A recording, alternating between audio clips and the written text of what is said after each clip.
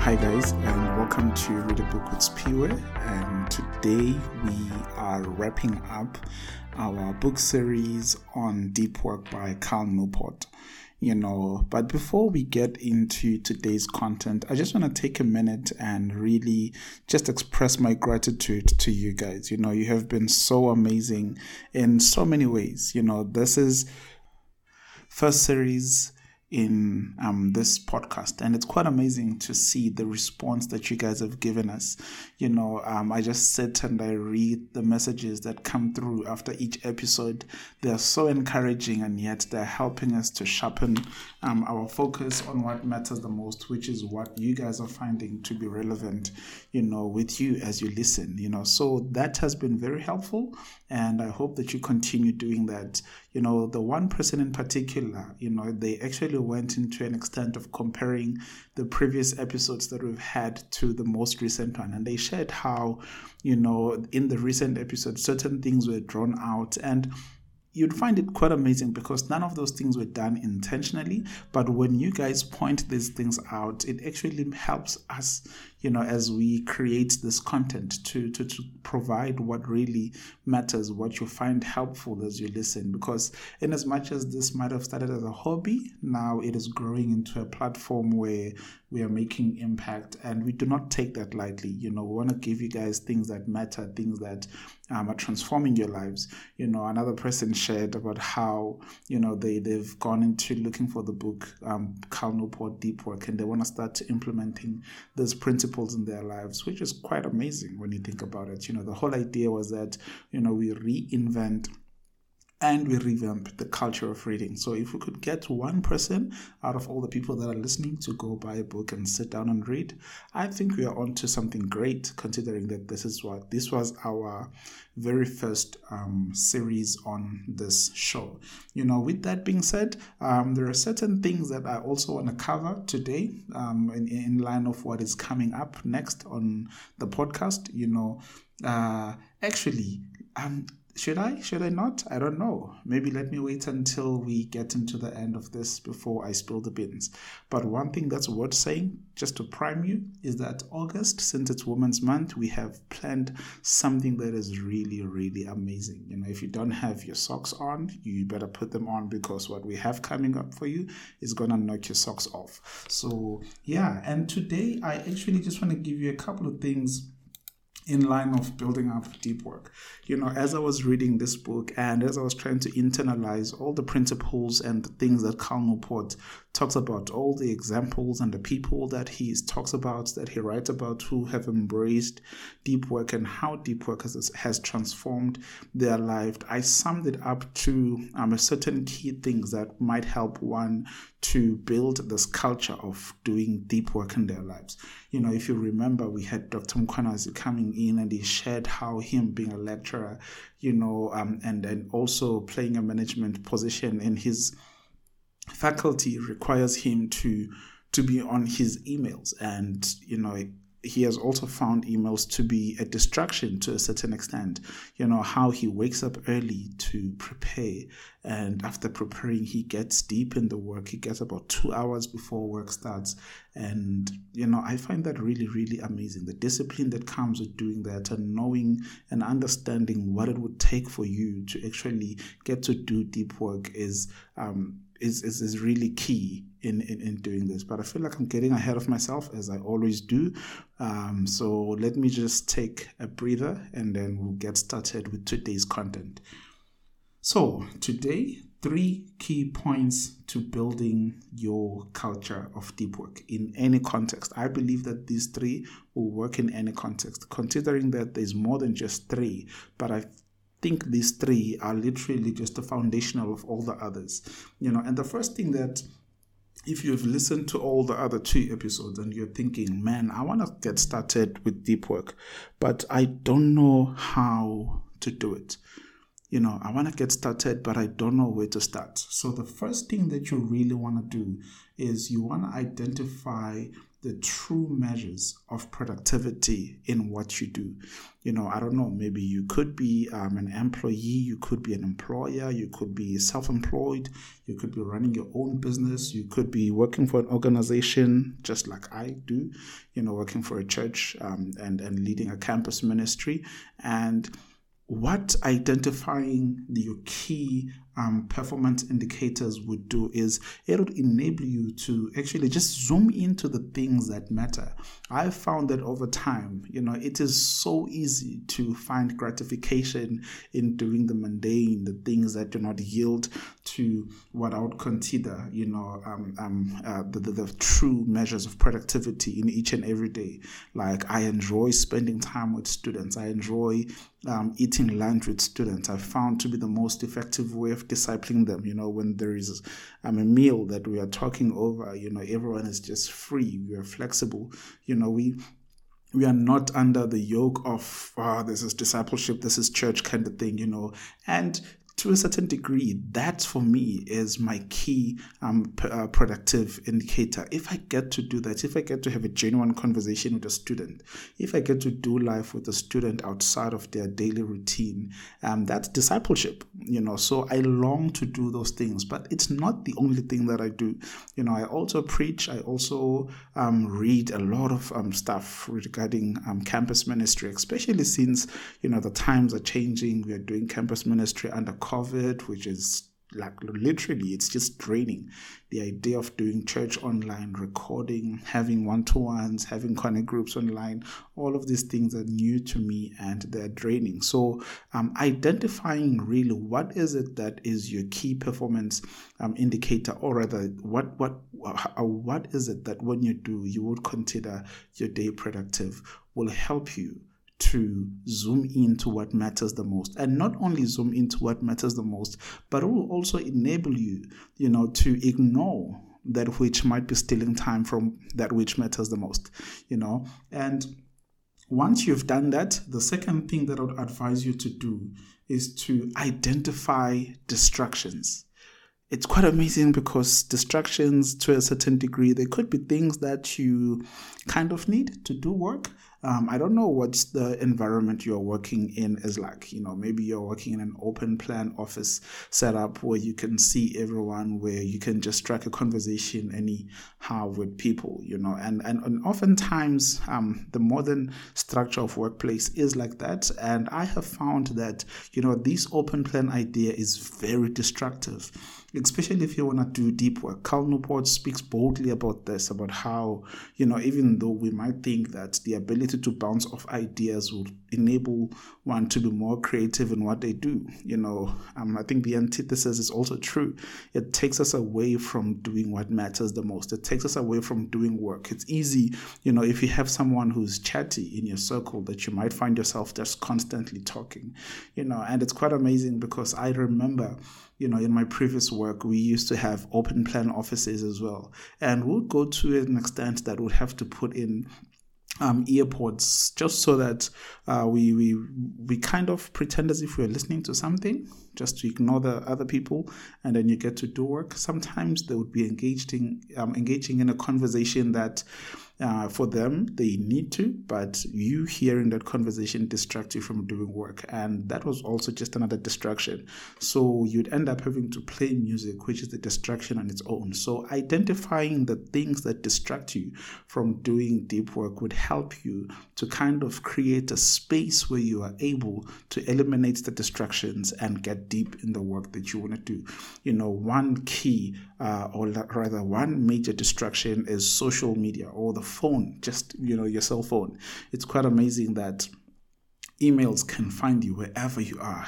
Right now you could be hiding in a very small cubicle or small office, or you could just, I don't know where, but there's always someone who could send you a message or send you an email, and the beep on the phone, it takes away the attention from what you're doing. So doing deep work would require you not only to identify them, but to eliminate these distractions. So what then I would suggest is, once you've identified the distractions, cut them out. there's something called a radical amputation, at least for 1 hour, 30 minutes, or for the duration of the time that you want to get started with as you do deep work. Just switch off your phone. If anyone wants you, let them send a message. You'll get back to them when you are done with what you're doing. I've come to this realization that almost every message that I felt like was an emergency that I needed to attend to right there and then, and could have waited. So I think it's also pretty much the same to a certain degree. I've found that, if it's not my wife, or it's not my lead pastor, or my lead elders, in the church, or mom, it almost can wait, and sometimes even with my wife and these people, if they know that I'm engaged in something that I consider valuable, and they want to relay some communication, if they do know that I value that time and whatever they want to share with me, if it can wait, they often take time and then they just respect that space. So the primary thing that you want to do is you want to respect that space yourself. You want to identify what matters the most to you. What is it that when you do, you feel like you've been productive? And what is it that distracts you, secondly? And then the third thing is you want to be a student of yourself. What do I mean about this? We are all different, and as I share about this, I cannot help but just think about Mofuti and Ngazi, the two guests that I had on the show, and how different these two guys are, and yet how they've gone to such lengths just to build the culture of deep work in their lives. And just thinking about what they've done, this literally says to me that, it doesn't matter the character, it doesn't matter the personality, it doesn't matter the personality type that you are. We can all do deep work. The key thing is that you understand yourself. By understanding yourself, I mean, when are you most productive? When are you most able to, shut out everything and just focus on the task at hand and execute that task with, the least amount of time and yet maximum amount of concentration and focus. When you do that, you'll probably get the most out of the time that you invest in doing deep work. Some people are night owls. That means you just wait for everyone to go to sleep instead of tuning into Facebook and watching that man in the forest building, a swimming pool. You switch off your phone and you spend about an hour or two, just focusing on the thing that you've identified to be a task that matters the most. It's either it's a business venture that you want to get into, or it's something that you found fascinating that you want to just explore, and you want to do deep work in. Switch off your phone and lock yourself into a room, or wait until everyone is asleep and just go sit and, spend a couple of time in that thing with least amount of distraction, because you know that you're a night owl, that you're most effective at night. Again, if you're more effective in the morning, it's quite amazing, because in the near future we're going to be doing a book called The 5 a.m. Club. It talks about how to own your morning. This morning, as I just record this, I just got reminded how I woke up at, I think it was around 4:30. And because it's so cold, I think it was about -3 degrees, I kind of attempted to go back to sleep. And by the time I woke up, I was more exhausted than I was when I initially woke up. What does this say to me? It says my body had enough rest when I woke up the first time. If I had just woken up, tried to get myself warm, either switch on a heater or something and get started with work, I would have achieved quite a decent amount of work, especially since my wife and my daughter would have been asleep at that time. So the book, the 5 a.m. Club, speaks about such things and how to own your morning. And I'm looking forward to getting into that book with you. So yeah, and also it's not just about finding out when you're most productive. It's also what throws you off. And what do you consider effective when it comes to resting? How do you rest? The technique, the effective methods that you found to work for you. It's either I don't know, like right now, what different ways of resting one could do. But, some people prefer sleeping. Some people, they prefer active rest, like having a minor workout session. It kinds of help you concentrate or wake up fully, those kind of things. So find these things that work for you, building up to doing deep work, so that when you sit down and you engage to the task or the topic at hand, whatever time you put into doing deep work, you get the most out of it.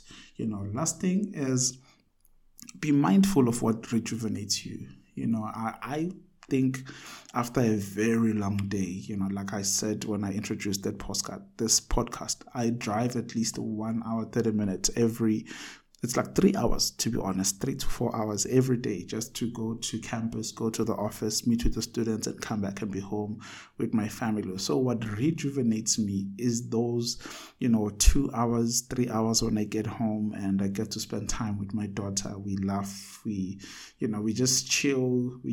She's quite an amazing person to just be around. So that genuinely rejuvenates me, and it's quite amazing because not only do I get to do this in the morning, at night, but I also get to do it in the morning.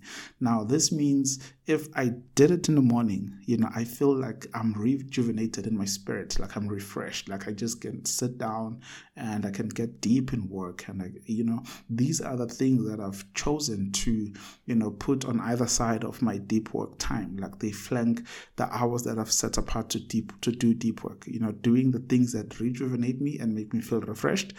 That being resting well, spending time with family in the morning, and then driving. And during the drive, I'd probably listen to music, listen to a podcast. Those things, they do rejuvenate me. Hearing new ideas, singing along to the likes of Maverick City, they really do uplift my spirit. And by the time I sit down, my mind is wide awake, and I'm able to fully engage in the topic that I am diving into and on that particular day. So these are 3 things that I want to challenge you to get doing, especially if you want to do or build the culture of doing deep work.